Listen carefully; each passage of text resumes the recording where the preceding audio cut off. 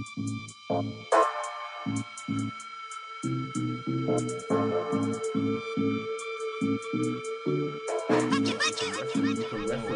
can just. I don't know why we're still having this discussion. You can just put "Hit Me Baby" one more time in the thing. That you're still referencing. Nah, it's cool. I'm triggered. I don't need this in my life right now. Bro.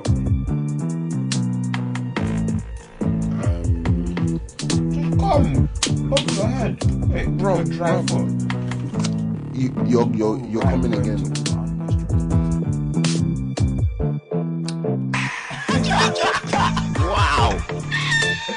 Wow. Yes.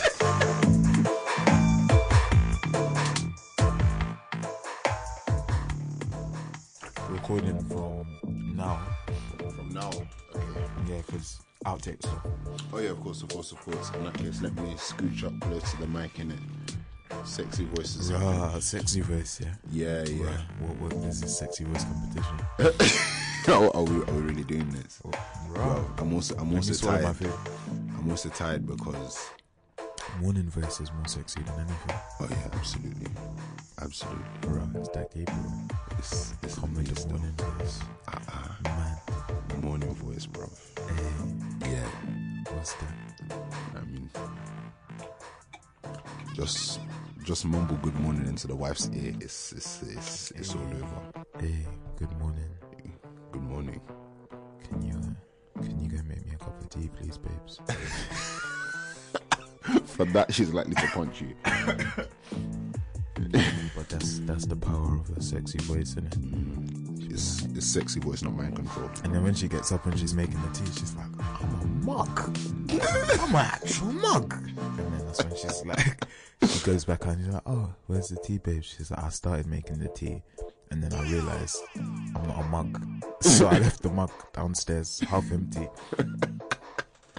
Am I a mug that I'm bringing you tea? Because you whispered into my ear. Get out of here, man. Fam, try that more than once, she'll start praying against you, you know. But like every demonic utterance. How do you marry a woman that's praying against you? Bro, no, never. My gosh.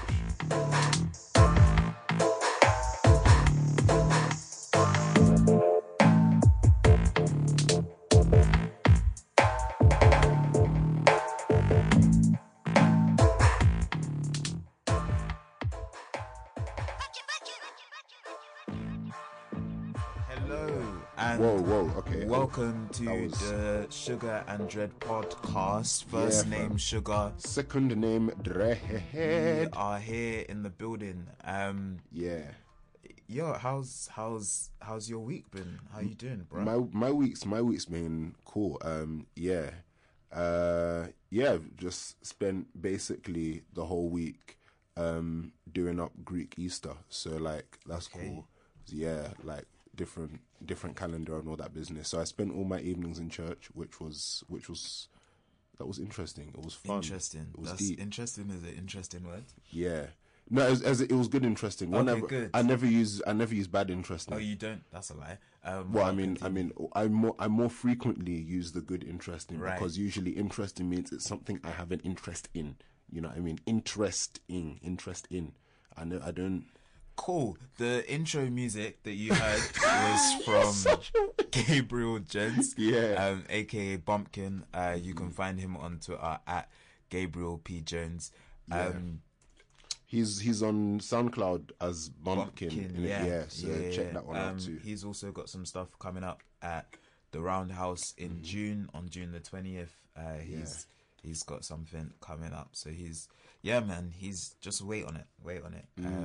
He's gonna spin your head. Incredible.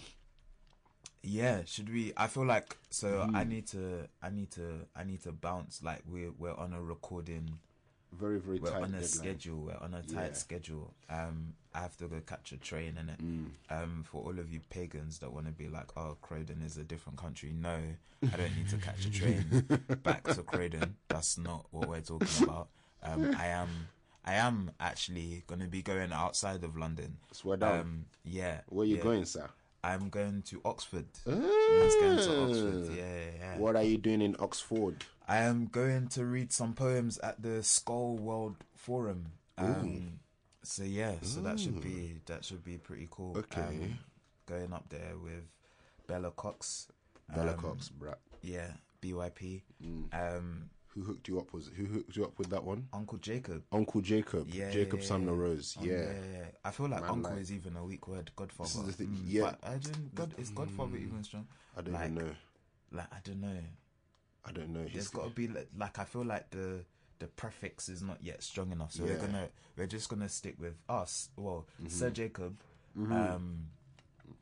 Sir Jacob. He's due a CBE, not gonna lie. Yeah, but some sort of imperial honor. I don't know, but did you see what he said? Imperial honor. I don't know. Like, I'm here, like, sir. I will call you sir, but like, I'm not. To collect KBE is a different. Thing. I'm not saying it in a way of like, the British Empire, sir. That's I'm not saying God. That's not how I mean it, innit? It's like you read OBE and it's like by order of the British Empire, and it's like, it's true. It's just mad. It's just like when you actually say it like all the way through, it's just a bit, it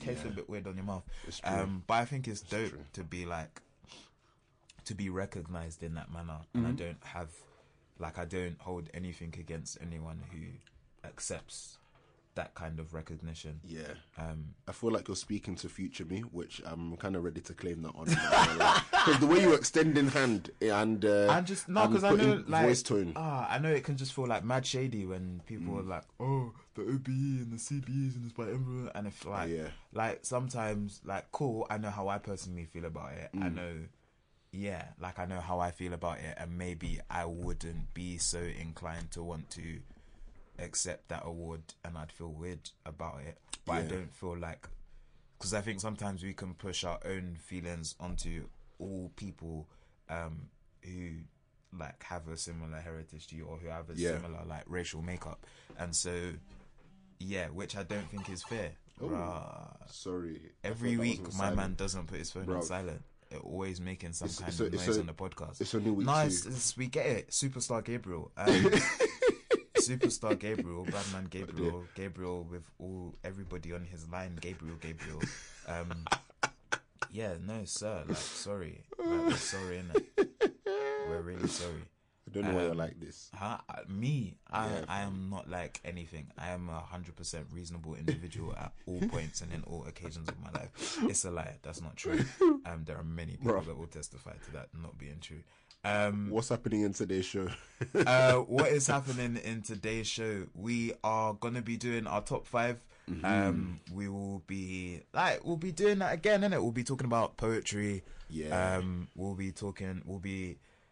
be reading some of our own poems that we've done for Napo this week. We'll be discussing how we've both decided in the past week that we're gonna approach Napo differently than how we started, so we'll be discussing that. Some of you guys responded to our prompts. We want to read one or two of those.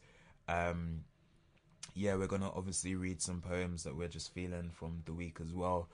And then, and we'll give you some prompts. We're going to give you some prompts this week as well.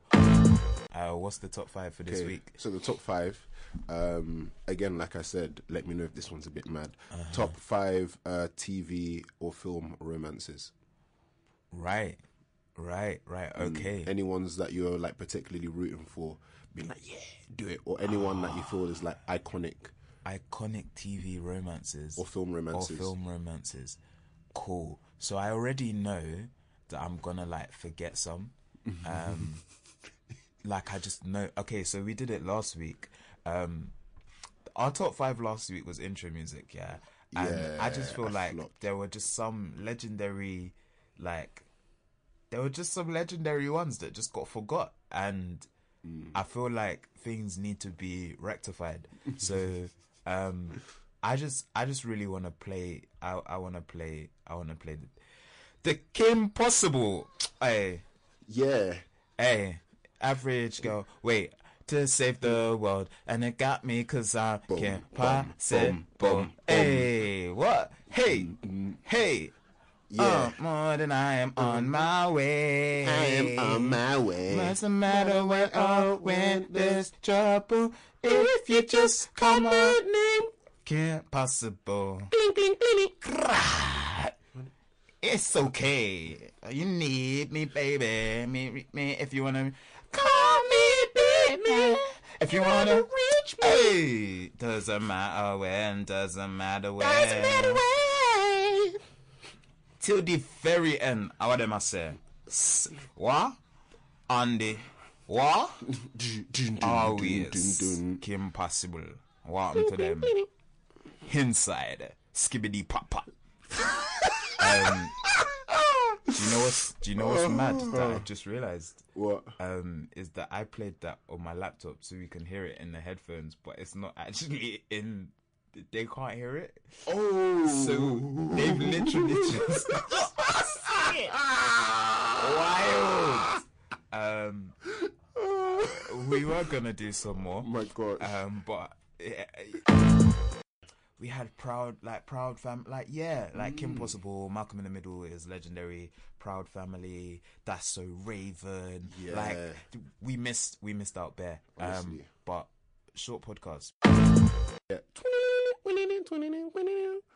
Top 5 TV or film romances. Who were you rooting for, bruv? Who are you rooting for? Okay, so at number 5, you lot are gonna think like I'm an EastEnders fan. I'm not. But at number 5, we've got Bradley and Stacey. No. That was so. And when I say top 5, I don't mean that these were good relationships. Yeah. I just mean like these were relationships that I was invested in. Yeah. So when you really wanted them to work, I wanted them to work, and then Max, man. You see, Max is Stacey and Max, and I was just like, wow. Yeah. Wow. So are you doing this? Wow. And it was Lauren that clocked them in the camcorder, innit? Yeah. And she blasted it. I was spinning. Number 4, it has to be Michael and Janet Kyle from My Wife and Kids. Gosh.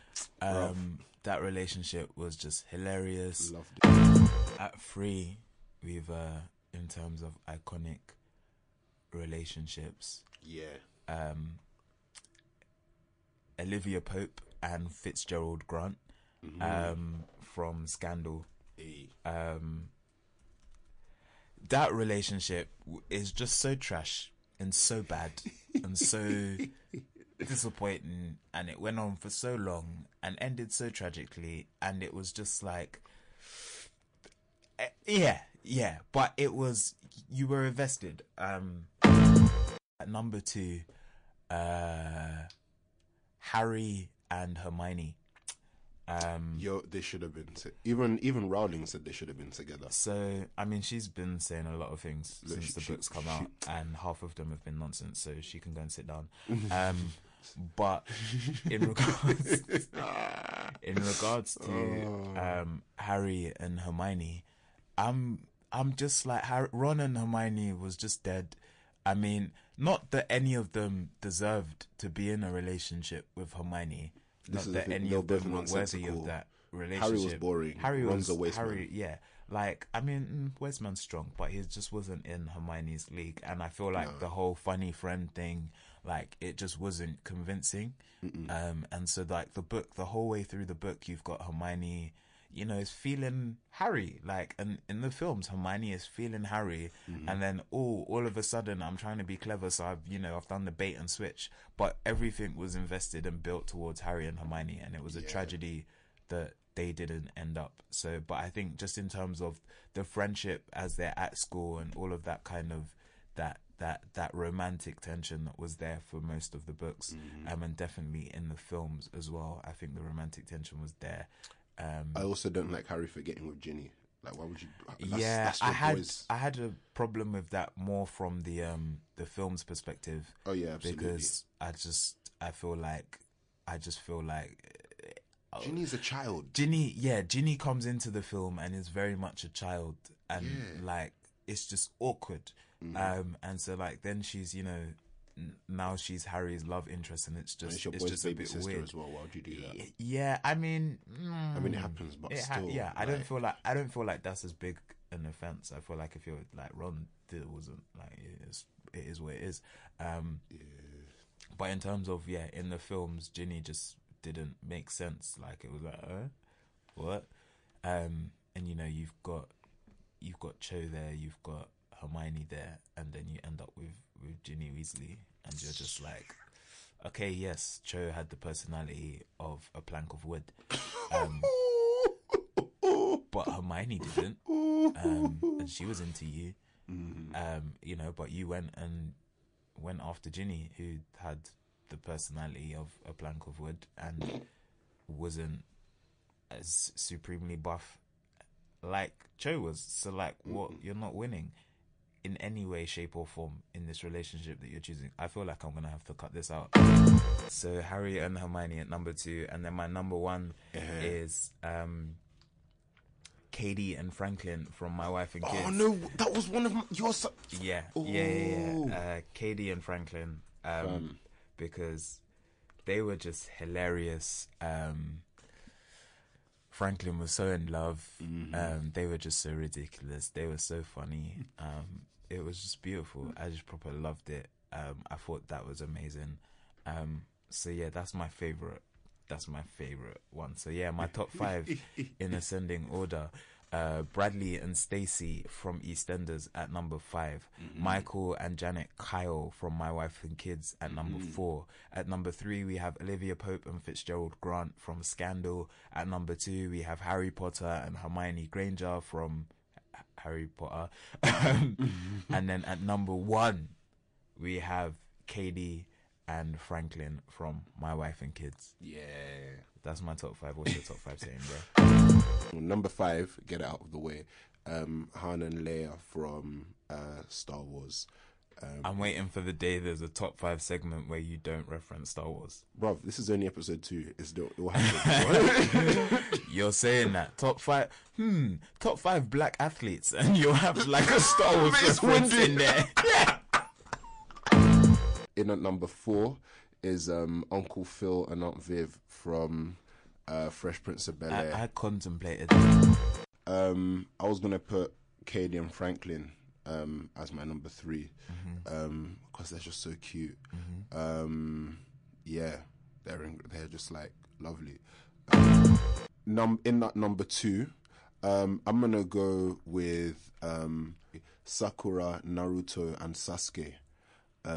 Because that was just very interesting to watch, and it was I feel like the love triangle was done very well in that show, and it didn't distract from what was going on, which can happen a lot, where the love triangle is sort of like why are you looking? You're looking very serious. You're just looking at me very. I just can't relate. I never got that deep into Naruto. Oh, no. But some of the people that listen are into anime. It's true. Yeah, that's very true. So don't mind me. Okay, so in at number 1, it's I'm gonna take it back to Frasier because I'm secretly a middle-aged, middle-class white man on the inside. So number 5, Han and Leia from Star Wars. Number 4 is Uncle Phil and Aunt Viv. Number 3, what was my number 3 again? Katie and Franklin. Number 2 was Naruto, Sasuke, and Sakura triangle. And in at number 1 was Frasier and Roz. I heard people didn't like my top 5s last time. Fight me in it. Yeah, how's it been? How's writing been for you? How are you feeling about it? What's good? So writing's been a lot of stress. Well, it's not even been stress. It's just I've been approaching it quite apathetically. Also, like this week was a bit kind of like I was a little bit. Yeah, I had like a couple personal things happening this week, so I feel like that threw me a lot, and I was just trying to just like navigate, trying to like find myself in terms of like where I was and where I was feeling on all of that business before I try and put kind of like words or images to it, because that requires a lot of concentration and a lot of reflection that I thought I wasn't really trying to do at this moment in time. or at that moment in time rather. But yeah, I also did spend like my evenings basically in church, so I feel like all the feelings that would have gone into poems turned into prayer, which yeah, it's an interesting reflection when you realize that like prayer and meditation ends up taking the space of, or rather you realize that writing or poetry is like a form of engaging in meditation, or like some kind of like supplication or prayer, whether you believe in them things or not. So yeah, I went off sharing for a while. So I posted my day 1 and posted my day 2. I was late for the others, and then I was like, I'm not sharing. But then like I've had a couple people comment on my day 1, and I was like, rah, swear down. It was really that impactful. Am I gonna? Are we allowed to say names of people that messaged to say like, yeah, I liked your poem, or is that a bit too much? I mean, so if you feel like, yeah, you know, she'd or he would be offended by the fact that you'd put her name in your mouth, then maybe not. But I don't see the offense in it. Is this woman gonna remain anonymous? Well, now, when you say, is this woman going to remain anonymous, now it now sounds like something when it's not really anything. I know, but is it or is it not a woman? All right then. So, okay, you're so annoying now. So this woman who shan't be named slid into your DMs and no, it's not like that. No. A woman did not slide into my. So basically, did she or did she not come into your DMs and send you a message? Okay, so she slid into your DMs. Yeah, but when you sliding, it's got connotations now. The connotations that you're projecting and putting onto this statement have nothing to do with me. I just asked. I know they have nothing to do with. I know they have nothing to do with you because she slid into your DMs. That's all. That's all that happened. No one slid into my DMs, but that's not. So you obviously, I don't know. What are you? You're like them. What? Them water slides that with the soap that you put on it, just bare slippery and sliding. So she slipped into your DMs. Oh my god! Slid. Sorry, she slid into your DMs. She didn't slip because she meant to get there. So she slid into your DMs. Okay, so if you're listening, shout out to Salma Al-Wadani. I don't know why this man's now talking nonsense in it, but yeah, but yeah, Salma. Yeah, so Salma messaged me and just like gave me some feedback on the poem, and I wasn't expecting that because like, you know, we don't talk on a chatty, you know, all the time like that, you know what I mean? So like it was really validating, and it was really cool to like get a message from Salma like that. Also like, yeah, just also generally appreciating like the love and appreciation from like the poetry scene as well is a really good thing, and like it's good to know that like the love that you give out comes back to you within this circle of. I don't know why this Don is smiling. So mad. Why are you mad? Having so much fun, and then you were like, you're like, yeah, shout out Salma. I was like, no, that's not as fun anymore. She's mostly on Insta, so yeah. If you wanna like peep her work and what she's doing, then that's the place to go to. No, she's just Salma Al-Wadani on Instagram. Yeah, Salma Al-Wadani. Salma SALMAEL WARDANY. There we go. Yeah, excellent. So shout out Salma. Also like, yeah, also shout out Troy Kabida, because like he gets mentions in it, but his support is very like valuable, and like he's one of them ones in it. Yeah, so many people I want to appreciate for both sharing their nappos and giving support. We're gonna get to that. Yeah.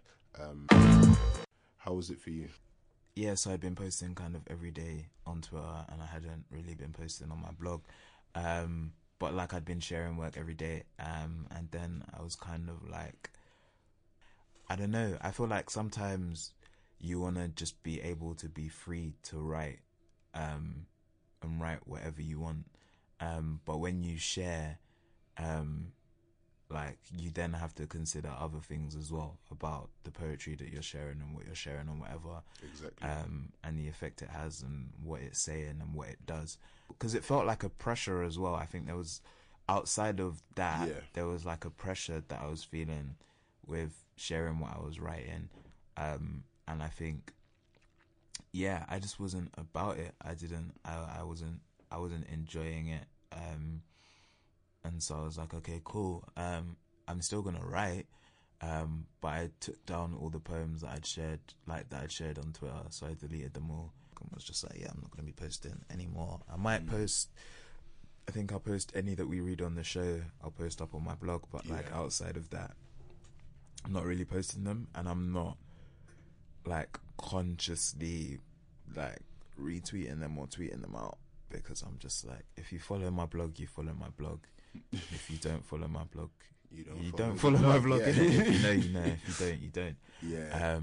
Because I just think, I don't know, I felt like there was just a pressure to it, and so I think it was quite interesting how I got into it, and then I was feeling that way, and then I was like, I don't want to share anymore. I'm not enjoying sharing this anymore. This doesn't feel good. Yeah. And like, even more than it not feeling good, it felt bad.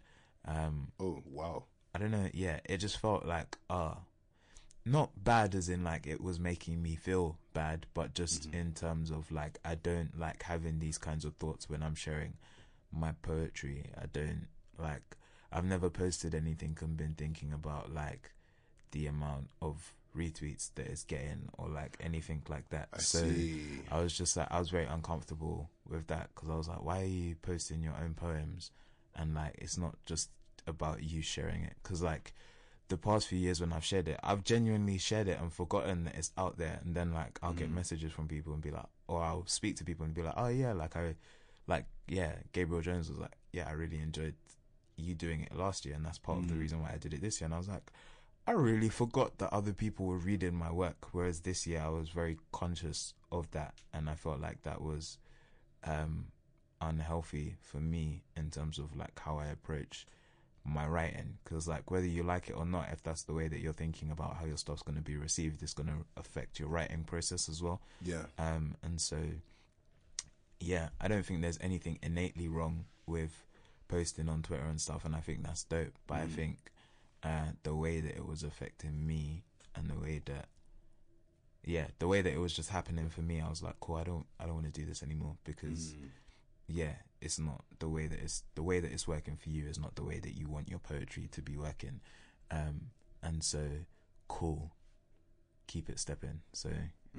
So having said that, we are now in a situation where you have not seen any of the poems that we've written this week. I have access to Gabriel's Google Docs that he's doing all his nappos in, and I have access to Jeremiah's too.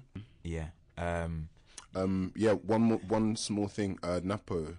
It's easy to forget that, because especially if you're used to a process where you sit down with a poem and you relax with it and you do bare drafts and you do bare edits, like Napo doesn't give you the luxury of that. I don't know how Laurie's coming out and doing like 6-7 drafts of one poem, but she's a machine. But like, I guess it's how you work as well. So like, I'll write, if I write in a book, I'm writing in that book, and then as I'm writing it, like the way that, depending on how I write, if I'm not doing it as a free write, I can write and be editing quite, like, not editing my thoughts, but I'm like, I can start and like, I've got the line in my head, or I've got the image in my head.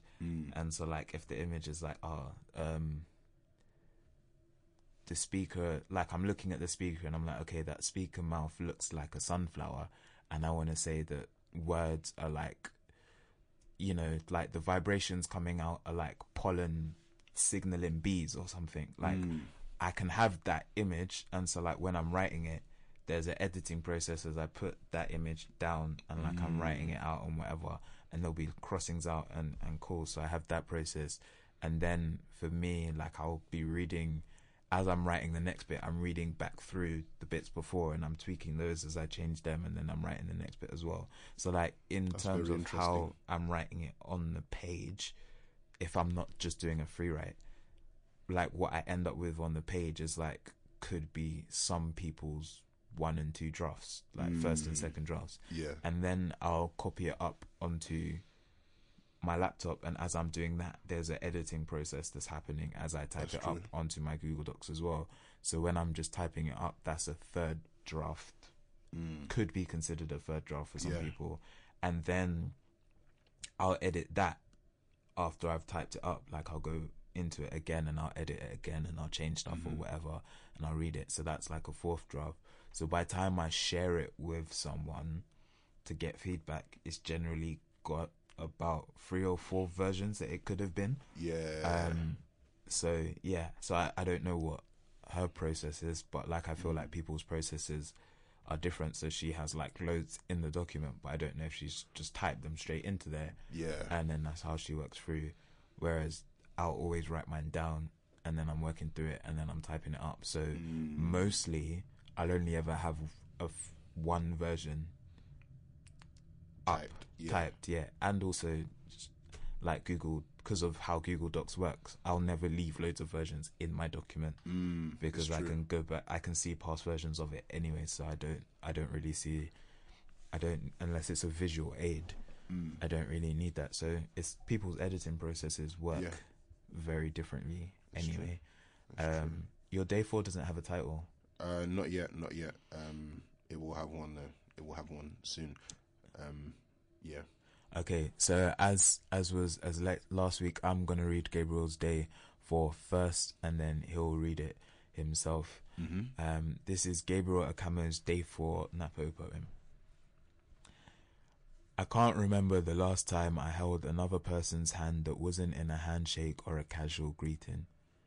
Sometimes I loosely clasp my hands in front of myself when sitting or standing alone. Other times, especially in prayer or turmoil, I cross my forearms over my chest as though deciding not to fold them. My palms rest on my upper arms, and sometimes my right thumb gently strokes my left bicep. I also hug people in the same way now, my left hand resting on their waist, my right on the side of their rib cage, almost touching their chest or just center of the shoulder blade. I don't need to be held, just to hold. I always have warm hands, even in winter. But this year I was giving out more than could be caught. I kept putting off buying gloves, as though letting them go cold to remind myself they're empty. Day 4. I can't remember the last time I held another person's hand that wasn't in a handshake or a casual greeting. Sometimes I loosely clasp my hands in front of myself when sitting or standing alone. Other times, especially in prayer or turmoil, I cross my forearms over my chest as though deciding not to fold them. My palms rest on my upper arms, and sometimes my right thumb gently strokes my left bicep. I also hug people in the same way now, my left hand resting on their waist, my right on the side of their ribcage, almost touching their chest or just center of the shoulder blade. I don't need to be held, just to hold. I always have warm hands, even in winter. But this year I was giving out more heat than could be caught. I kept putting off buying gloves, as though letting them go cold to remind myself they're empty. Yeah. So I picked this one. I remember like I read this one, and I was just like, rah. I was just like, oh. I was like, oh. I was just like, yeah, the detail. I feel like the detail makes me feel so lonely. Yeah, and I was just like, I want to like reach out and just like hug the speaker. But yeah, I feel like, so it's like so analytical. It's like, I can't remember. And so like you're remembering. And then it's like, I don't know, just descriptive, the way that the speaker's removed from themselves, and like talking about themselves. But it's just in a very sort of, sometimes I do this, particularly in these types of times, and I'll do this, and I'll put my palms here and my thumb here, and yeah, it's just this kind of this distance to something that should be really quite intimate, and so so it feels analytical in the way that you're describing hugs, and it's very much without imagery. And if you think of, like, I don't know, if I was thinking about, like, okay, cool, how do I want to describe how I hugged this person, and I think of, like, the natural inclination is to use imagery of like warmth and pulling someone into yourself, and like, yeah, just all of that, or parts that are making each other whole, and like the movement would be to imagery. Like, I'm not thinking about, like, if I'm thinking about, like, where my arms are or how our bodies are touching or whatever, it's to extenuate the imagery, or I'd want to use imagery to exemplify, because it's not like, so the distancing language is it shifts you off center, because that's not what, for me anyways, that's not what I was expecting, and so it's quite surprising, and that adds to the feel of loneliness, because it's like this speaker is talking about hugs, but they don't even get the intimacy of the hugs. They're just describing the hand goes here and this goes here and this is how I hold myself now, and then then it's explained, it's like, I don't need to be held just to hold, and it's just like that even that statement is so strange, like it's so strange. That loneliness and that kind of that feeling for the speaker is like, he doesn't even want to be held just to hold, and then he's talking about his hands, but then it flips, because it's like, you don't need to be held just to hold, but you can't keep the heat in your hands anymore, and your hands are going cold, and it's almost like that, as though they're trying to remind you that you're empty. And like, then you're like, wow, so this speaker who's kind of put up this whole front for the entire poem of like, I'm cool, this is what it is, I don't need to be held just to hold, like, I'm good, I'm okay. And you get to the end and you're like, they're not good, they're not okay. But like, throughout the whole poem you could sense it anyways, but it's just this now, like, as you're like, you felt it, but it's also, you've gone on this journey where the speaker is understanding it about himself as well. So I thought it was really, I think it's just a really dope journey, and a dope, very dope poem. Yo, thank you. You picked up on a lot that, again, you picked up on things that I didn't even realize was in there. I feel like that's always the way, though. You'd never, like, other people always like see more of what you're doing. I guess, like, there's like a Yoruba proverb that basically translates to, a candle can't see its own base. It's good to hear other people noticing your dark spots. You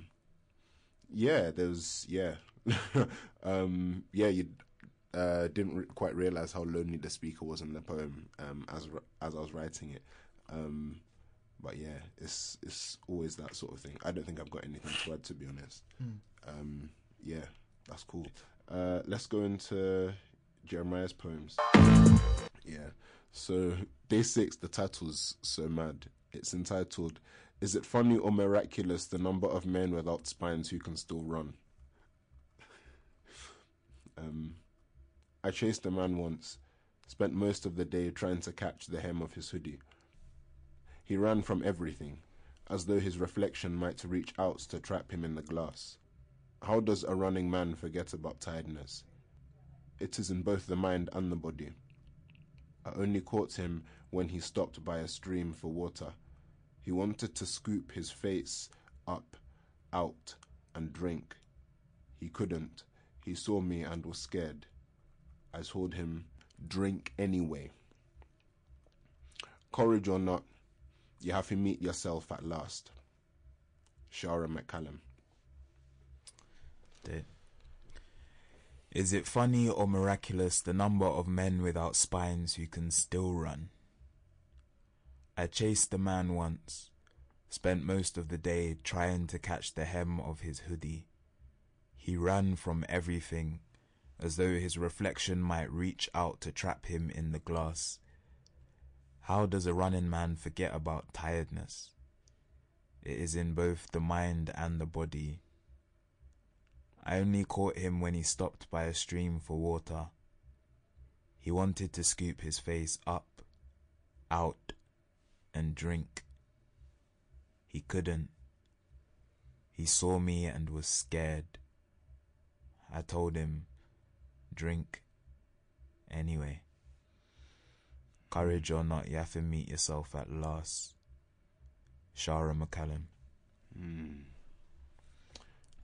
Yeah. So first of all, if you could see what this poem looked like on the page, it's very good. It really looks like a zigzagging attempt to run to or from somewhere. But then also kind of like Men Without Spines. I thought, is it funny or miraculous the number of men without spines who can still run? And then the poem looks like some like wiggly, like invertebrate creature, just like bare soft and like all over the gaff, which is really cool. You said you'd be sharing this if it's read on the podcast, right? Yeah. Okay. Yeah. So hopefully you will see it for yourself. If my knee, if he doesn't change his mind, minds can change, innit? You always need to account for that possibility. That is so true. I really like the dissociation that then becomes like, I feel like the speaker is the one running. And then I almost caught him. And then he wanted to scoop his until he stopped by a stream for water, and then he tried to scoop his face up out and drink, and then he saw me, and then he couldn't because he saw me and was scared. And it's like, where did he see you though? He must have seen you in the reflection, but then is he the me? Is he the me? Was it his own reflection that he saw that was the you that was chasing? Yeah, it's like trying to run from yourself, and there's a lot of things about kind of like fear and coming to terms with like the kind of person you are, the kind of person you don't want to be, the kind of person that you have wanted to be. That was he running from or running to? I just find just the idea of like just people running is just an interesting idea, because you're either chasing something or you're fleeing from something. And it's incredible. And you're putting the quote at the end. So it's from Shara McCallum. I don't know who Shara McCallum is. Shara McCallum is a poet from Jamaica. I think she's currently residing in the US. I bought her collection, Mad Woman, one of her collections, Mad Woman, at when there was a spoken word thing in Hull, that big spoken word festival in Hull last year. I bought her book there, with Peepow. She's on Peepow. Okay. That collection's on Peepow, and it's just it's a very wavy collection. Peepow Tree Press, right? Peepow Tree Press. Okay. But yeah, Mad Woman by Shara McCallum. I want to read more of her other stuff. But yeah, don't worry. I'm bound to share one of her poems at some point. I read it and it was just, I really enjoyed it. And there's a lot of things that I've drawn from in terms of quotes and stuff. But yeah, it's really, really great work. And like the quote at the end feels like an afterthought. Like, you know, when like you're running and you're out of breath and then you're just like, at the last minute, you're like, oh, I just remembered something. It kind of like the way it mirrors, forgive like the semi-pun, the way it mirrors kind of the ending where like he's taking a rest, he's taking a drink, and then like, oh my gosh, the one that was chasing me is in the reflection. It's almost like, oh my gosh, the quote I was running from, or the idea that I was running from about like, whether courage or not, you have to meet yourself in the end. That's like, that then jumps out. Is that it's just, there's just the levels in what's being done here is just really cool. So yeah, I'm a fan of this poem. It's definitely ranking amongst my my sweetest Sugar J poems, I think. Yeah. Have you got anything to add or challenge? Just on that point, so big up Rachel Corson, and I had shared a poem with her, the one that I wrote after Ross Gay, for Henrietta Lacks. I'd shared that with her. What's the poem called? A Thing Worth Remembering. Is that somewhere where the people then can? No, it's not online anywhere. It's not published anywhere. Email me and I'll send it to you. But yeah, so I had shared that poem with her, and she was like she'd spoke about it, and she was just like, because I have in italics after Ross Gay, and she was like, because the title reads into, like, the title is part of the poem, she was like, having that in the middle is just a bit jarring, and she was like, I don't know why you don't just put it on at the end. And I was like, oh yeah, I was like, it can just go at the end. Yeah. And so when I was doing this one, it just felt jarring to have that at the beginning, because it was like, I don't know, it just felt like, it just felt jarring. I was like, it doesn't feel like it's meant to be at the beginning. But if I hadn't have had that conversation with Rachel, I would have just been stuck in the rigid idea that like all quotes and stuff have to be at the beginning on the top of a poem. Not because, just because. And so, yeah, so she challenged my thinking on that, which means that I was like, yeah, no, this can go at the end. And I feel like it makes sense there. I feel like that's where it's like meant to go. Absolutely. Yeah. It's lit. It bangs. It's really good. Thank you for writing that, I think. And yeah, this is cool. This is good. What do you want to share that you've been enjoying? So I feel like maybe, yeah, it's not everyday contemporary poet, so I was like, let me go with something a little bit older. So yeah, so this one is Anne Sexton, All My Pretty Ones. Father, this year's jinx rides us apart, where you followed our mother to her cold slumber. A second shock boiling its stone to your heart, leaving me here to shuffle and disencumber you from the residence you could not afford. A gold key, your half of a wooden mill, 20 suits from Dunn's, and English for the love and legal verbiage of another will, boxes of pictures of people I do not know. I touch their cardboard faces. They must go. But the eyes as thick as wood in this album hold me. I stop here, where a small boy waits in a ruffled dress for someone to come, for this soldier who holds his bugle like a toy, or for this velvet lady who cannot smile. Is this your father's father, this commodore in a mailman suit? My father, time, meanwhile, has made it unimportant who you are looking for. I'll never know what these faces are all about. I lock them into their book and throw them out. This is the yellow scrapbook that you began the year I was born, as crackling now and wrinkly as tobacco leaves. Clippings where Hoover outran the Democrats, wiggling his dry finger at me and prohibition. News where the Hindenburg went down, and recent years where you went flush on war. This year, solvent but sick, you meant to marry that pretty widow in a 1-month rush. But before you had that second chance, I cried on your fat shoulder. 3 days later you died. These are the snapshots of marriage stopped in places, side by side at the rail toward Nassau now, here with the winner's cup at the speedboat races, here in Tales at the cotillion you take a bow, here by our kennel of dogs with their pink eyes running like showbred pigs in their chain-link pen, here at the horse show where my sister wins a prize, and here standing like a duke among groups of men. Now I fold you down, my drunkard, my navigator, my first lost keeper, to love or look at later. I hold a 5-year diary that my mother kept for 3 years, telling all she does not say of your alcoholic tendency. You overslept, she writes. My God, Father, each Christmas day with your blood will I drink down your glass of wine. The diary of your hurly-burly years goes to my shelf to wait for my age to pass. Only in this hoarded span will love persevere. Whether you are pretty or not, I outlive you. Bend down my strange face to yours and forgive you. Yeah, that was All My Pretty Ones by Anne Sexton, from the collection All My Pretty Ones. And yeah, I think also so one of the poems earlier, so her dad died like a couple months, I think, after her mum died, or like really soon after her mum died, her dad died.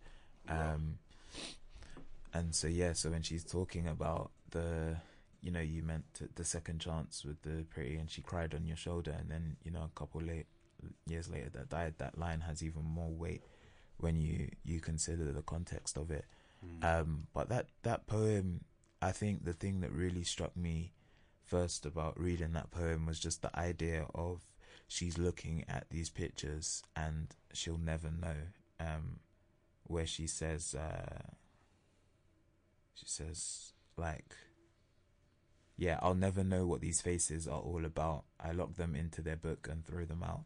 And just, I don't know, that whole, she's looking back at these pictures that are like crackling and tobacco now, and it's like, it's just how much of a person can be stored and can be saved. And then also it's like it's also not storing and saving, because she finds her mum's diary and she's now learning things about her dad as well.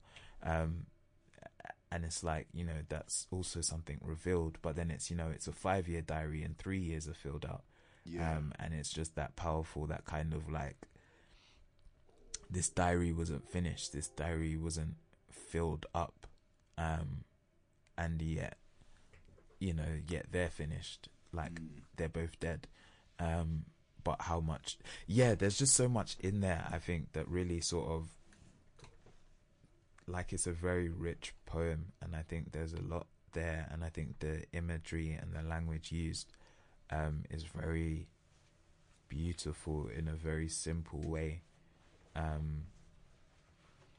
Like the image of crackling and tobacco, and like, I just think there's a lot of imagery in there that I really enjoy. It's just it's a poem with a lot of weight to it that I proper really enjoyed. So that was definitely my choice for this week, was was that one. Shout out to Ron, who referenced me to another Anne Sexton poem, and then I went and read that collection from her. I have one more section to go. I'm going to be back at the South Bank in the Poetry Library to finish it off. But yeah, I read that, and I was just like, that's amazing, incredible. The whole there's a lot of poems in that collection that I'm just like, these are beautiful. Look, this one's from Ruth Sutoyé, innit? This one is called Umiadura, Prayer Water, for B. Williams. Mother is fasting again. She pours holy water from the center of my head. Mother is praying. Ibanuje Salah. That gust does not take me where God cannot find me. Mother is singing, summoning heaven. Sokale wow, Omo alade wura. Mother is kneeling, bruised. Alanu eshanu funwa, weeping Magdalene tears. Uluwa jo. Her Yoruba is headlocked with glossolalia, but angels are the best translators. Yeah, that's Umiadura, Prayer Water by Ruth Sutoyé for B. Williams. I just love that one because, first of all, like Ruth in it. Second of all, the use of like Yoruba in the midst of like English is really cool, and like we both have like a thing about referencing Yoruba and using like Yoruba or like whatever other languages in the midst of English in our poems, because it's sort of like a thing of like, is this alienating for people, etc., etc.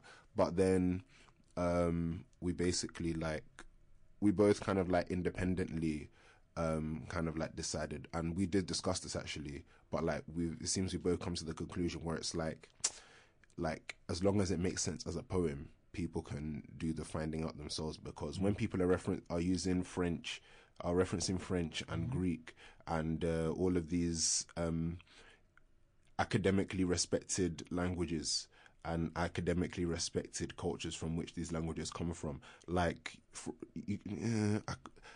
what's stopping you from asking your Yoruba friend what this thing means? Like, at the end of the day, like, I feel like when it comes to certain cultures, when it comes to certain like languages, people are just lazy, and people are not willing to invest academic or emotional energy to learn those things.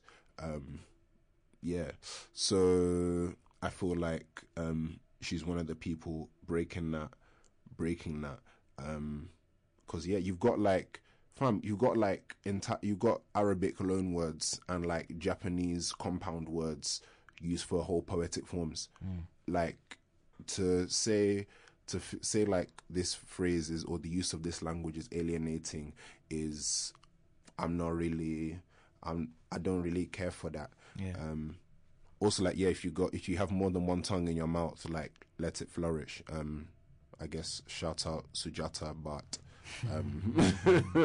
if you did AQA, you know about mother tongue. Exactly. Exactly. I just love this poem. Also, like, thematically, it's the sort of thing I'm trying to write myself. So yeah, like, shout out Ruth, and hold tight Anne Sexton. There were some people who responded to our prompts that we gave out. Just wanted to say we see you. Thank you for engaging with our prompts. So Jake, do you have Jake Wildhall's poem? I want to read that because that poem was lit. Why am I bringing it up on Twitter? Yeah, it's on Twitter. Shout out to Gabriel Jones as well, who also responded to one of our prompts. Laurie Ogden responded to one of our prompts. Bella Cox responded to one of our prompts. Who else? Anne Byrne responded to one of our prompts. I think I might be missing another person. Asia has just been like complaining about all of our prompts. Through Antonia King. Antonia was one of our prompts, and it's mad because the day before her Napo was using the quote that we then just referenced as our prompt later on. So that was really quite cool. So shout out Antonia. Have you got the Jake poem? I do have the Jake poem. Can I have it? I've just DM'd it to you. Via Sugar Dread. You see, technology. Where's my phone? It's on you. It's on your under person, that pack of poems that you've got. It's not under this pack of poems. Where's my phone? It's in front of you there, on top of your popcorn thing. Why are you betting out that I'm eating popcorn? Who says I want the people to know that I eat popcorn? So it's popcorn that you want to keep private. Why did I feel like that was shade?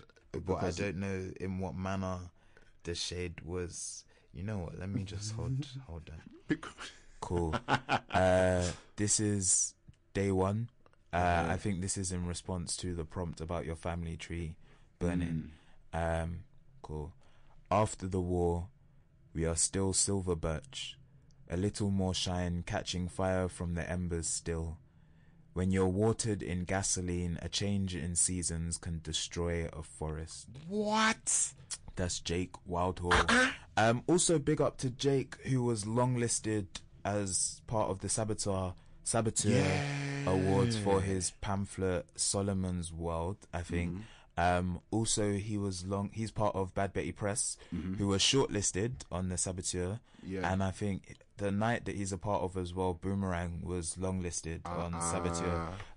So I think he had 2 long lists and a short list that he's involved in. All the bits are being done by this man. So a lot of respect for that, and big you up. And yeah, man, that piece was cold. I want to read Gabriel Jones. Read it. Yeah. So his day 8 was inspired by prompt number 7, which is write a poem about the write a poem but the pavement is your galaxy, the gutter is your sky. After glass collecting, 3 a.m., Tottenham Court Road. Round the back, where I dump the broken glass, a man sucks at a crack pipe. His friend asks for napkins from behind an upright umbrella. Inside city suits, scarecrow chanting Mr. Brightside in circles around champagne bottle totem poles floating in half-melted ice. My toes do a temperature check. My desert boot sole is coming loose, hitting the pavement in a slight flam snare. 2 beat. My mate said, your shoes have a mouth. Walking towards Waterloo, several paramedics surround a man whose white limbs are nodding in the gutter. My shoes would speak of a galaxy of chewing gum stars, dreaming of enough open minds that they might one day uncompress, reshape, shake off the grit and nebula. Fam, that's Gabriel P. Jones. Man, like Gabriel.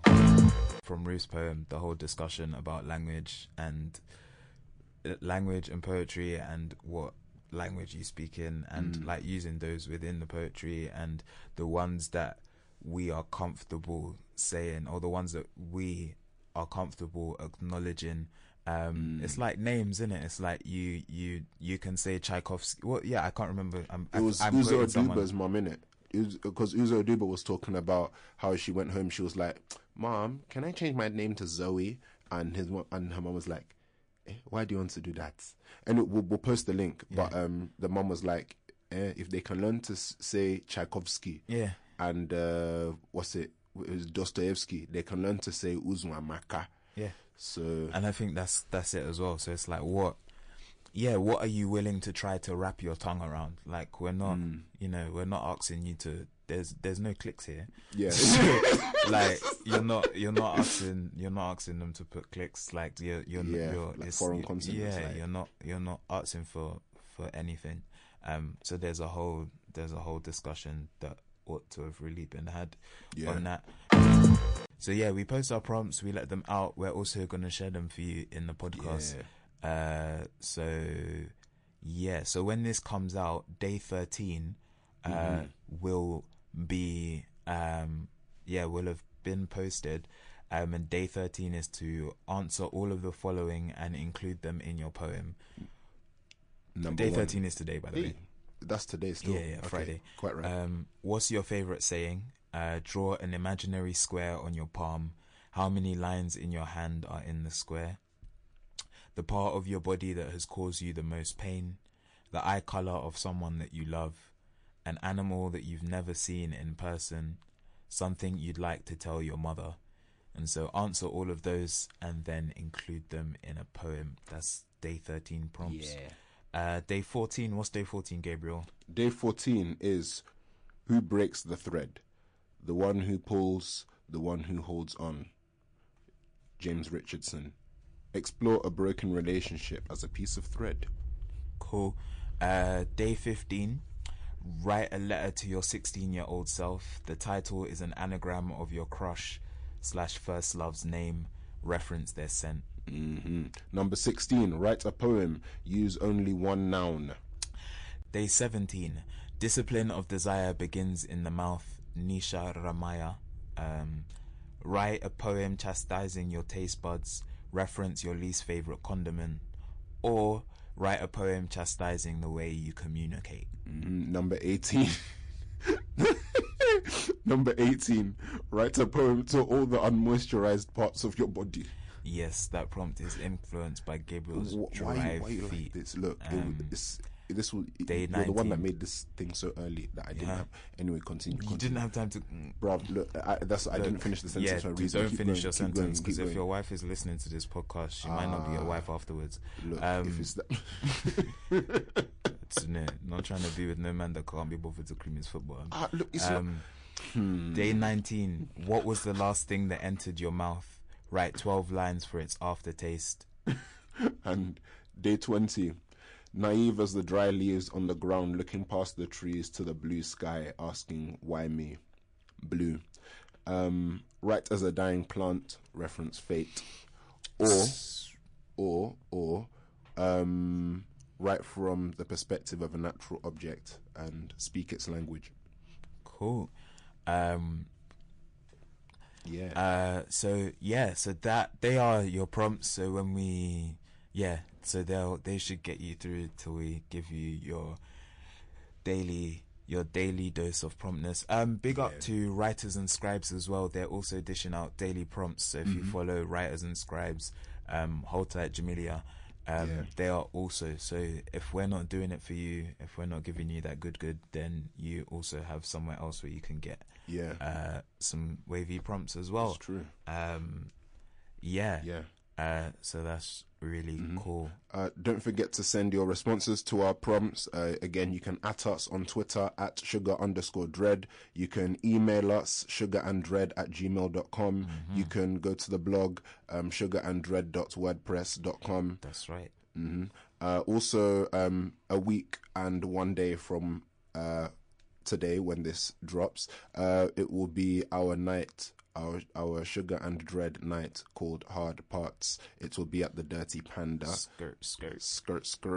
Tickets are £4. We'll be featuring the indomitable Michelle Tiwo, General Reverend Mother. Hard Parts is back. So we'll be there Saturday. Yeah, jump on the mic in it, come flex. Shout out to the people nominated. So big up to Leonie Ross for the Saboteur Awards. Shortlisted. Man like Tyrone Lewis, shortlisted Best Spoken Word Performer. Yes. Big up Tyrone on that one as well. We picked up, Jake and all his involvements there. That's really cool. Big up yourselves, man. I'm just thinking, is there anyone else to shout out? Not really. No. Not that Big I up my think mum, yeah. and in the words of Bashi as well, big up my dad, positive black man in my life, yeah. House Sugar, there is love in your direction. Yes. I need to go. We've still got to pack all this stuff up because I have to catch a train. Yeah, but the theme music is running over our talk. over here. So that's cool. Thank you for listening. This fine whenever you are listening to. We are recording on Tuesday morning, hence the very, very deep, very sexy morning voices that you are hearing. This is exactly what I'm doing. Have a wonderful Gabriel day. Have a blessed day. Sexy voice. We're doing sexy voice competition. I don't know who wins the sexy voice competition.